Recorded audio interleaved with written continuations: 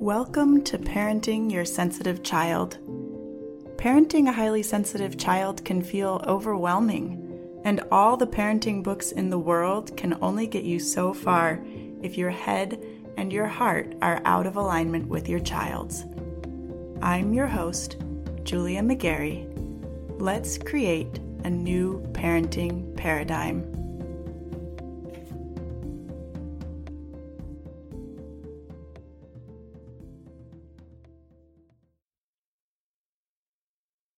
This episode is set to release on October 11th, 2023, the day after World Mental Health Day.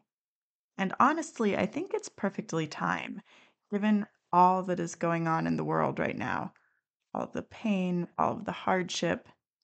It's not surprising to be noticing a shift in your or your kids' mental health, really. It's also perfectly timed because the idea of mental health days has been coming up a lot in my family, in my house lately. So I wanted to share this episode with you with that in mind. Today, in honor of Mental Health Day, I want to discuss the idea, the concept of giving our children mental health days, what that can look like for kids, and then I want to extend an invitation for you to step into practice here today with me and do something for your own mental health. Okay? So it's October. The kids in the US have been in school for at least a month at this point. This is about the time school starts to wear on many kids. If you haven't already, it's a really good time to incorporate more downtime into your kids' routine. We're finding that we need at least one unscheduled day per week. At least. That's our starting point. We're going to see how that goes. Because even having just one scheduled activity per day on the weekend can feel like a lot when your kid has been at school all week, especially if they're feeling any stress at all at school. They need their space, they need their time. So lately, as we've been deciding how to incorporate more downtime, we've also introduced the idea of mental health days, like planned mental health days. And these are basically the equivalent of a sick day. So for our family, we landed on every 3 weeks feels like an appropriate amount of time to have a mental health day.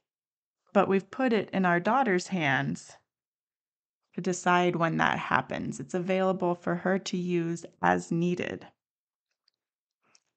What this does is offer our kids just a little bit more agency and choice in how they're spending their time. And so far, we haven't actually used any of the mental health days that we've talked about, but knowing that they're there, that they are an option, has been obviously reassuring, visibly reassuring for my daughter. Will this solve everything? Absolutely not. Sometimes the problem is bigger than time off can help. But if the school stress is just entering the picture, just starting to rise, this is a good first step and a good way to show your kids that you are listening and that their experience is valid. And if you do adopt this practice, I urge you to put as few restrictions on how they spend their time off as possible. Treat it like a sick day and resist the urge to say, okay, well, you can stay home, but you can't just be here and play video games all day. Right? It's real. The fear that they will choose to stay home because they want to game or just do anything but school, right? But that's kind of the point. So I want you to be on alert for that so you can recognize it and you can speak to it internally instead of letting it speak for you to your child. A mental health day is just one day. Being in control of their time in a world that is constantly telling them what to do is hugely beneficial for their mental health. Now, I tend to see the mental health of the family as interconnected. So, if your kids are having dips in their mental health, it's likely to affect you and vice versa. So, this is where I'd like to invite you to pause and practice with me. You don't have to stop what you're doing necessarily. The intention here is simply to slow down, to slow the mind, and give yourself a few moments to connect with your body. Because when you take the time intentionally to connect to your body, it's a lot easier to listen to your body, to connect with it when your stress levels rise and you're in the heat of the moment. Okay, so we've got to practice outside of the moment. So I hope you'll join me. And we're just going to start with the breath. Simply bring your attention to your breath. You don't need to change anything about how you're breathing. Just notice that you are. Notice each inhale, each exhale. Notice the sensations that come with them. And stay with your breath through 5 cycles.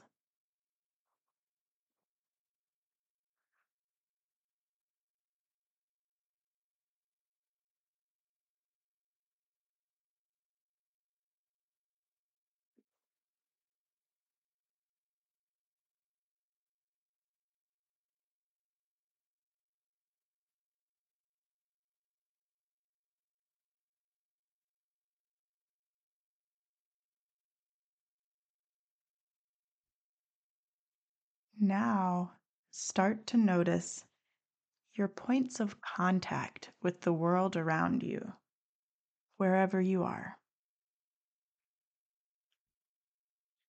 Notice your feet connecting with the floor, your hands on the steering wheel, the feel of the dish soap on your skin.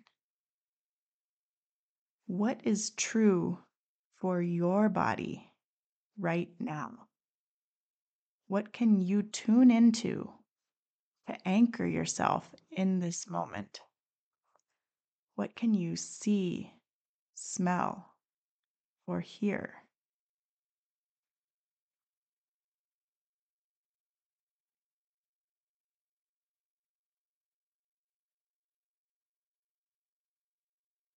Finally, turn your attention to what's actually happening in your body. Reconnect to your breath and notice any other sensations that arise in your body amidst your breath and your points of contact with the outside world. What do you feel? A tightness in your chest, your shoulders, your jaw? A weight in your stomach? Heaviness behind your eyelids? Or maybe even a lightness in your throat or your chest? Again, you don't need to change any of this consciously. Just practice noticing. Practice listening to your body. Practice being with the sensations instead of being in your mind. The more you do this, the more you may witness feelings begin to shift. The more you do this, the more you can connect what's happening in your mind with the feelings in your body. But even if the only thing that happens is that you step out of your thinking mind for just a moment, that's enough. You are not your thoughts. And no matter how hard you try, you can't think your way to feeling better. You actually have to feel in your body. You have to allow the sensations and be willing to look at them, even if they are uncomfortable, because even when they are uncomfortable, they're just sensations. Not good, not bad, and definitely not permanent. They are our body's ways of transmitting messages, and it's listening to those messages, not ignoring them, that makes all the difference.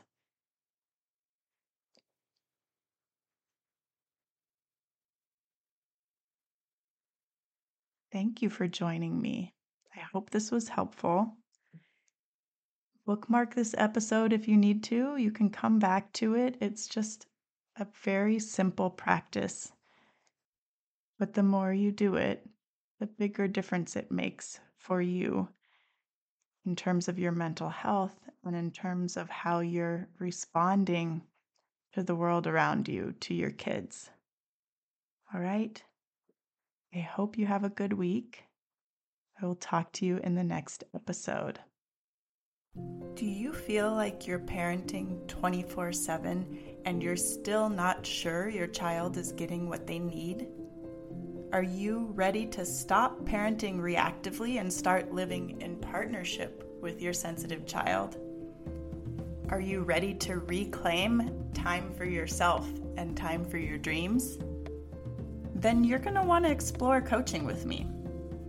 I help my clients tune out all the noise, better understand their kids, build a parenting strategy that meets their family's specific needs, and do the mindset work necessary to implement that strategy consistently without sacrificing themselves in the process. To get started, just head over to partnerpath.com, click on coaching, and get your free consultation set up. Let's get to know each other.